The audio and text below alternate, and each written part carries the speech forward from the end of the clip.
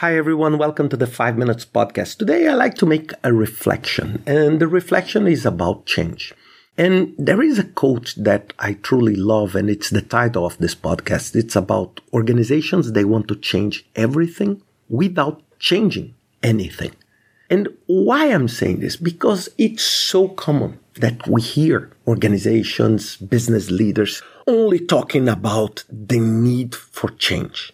We need to change, we need to innovate, we need to incorporate AI, we need to change the way we do business, we need to change our organizational structures, change.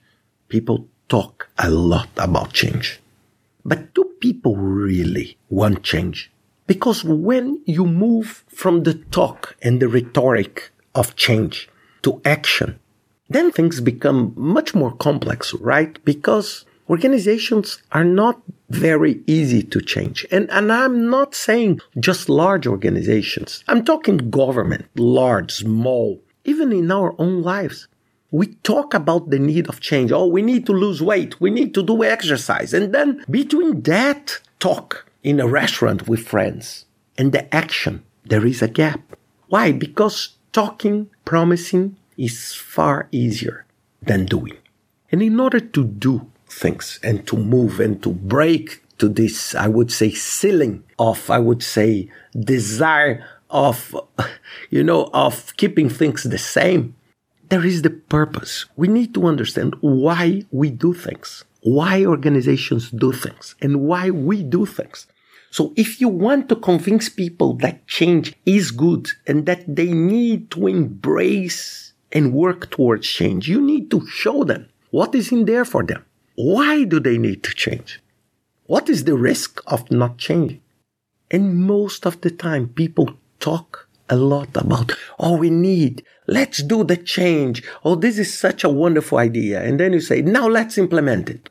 Then people say, no, we need to be cautious. We need to analyze things. And what happens most of the time?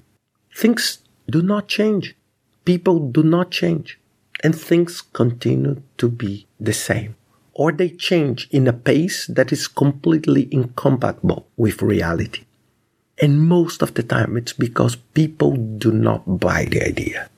Until you see that you need to change, that change will be good for you, you don't change. It's our individual inertia for doing everything. Until you find a reason to move, you just don't move. It's simple like that. You don't study until you see the need for that you see a risk or something evident or someone requires you to do that.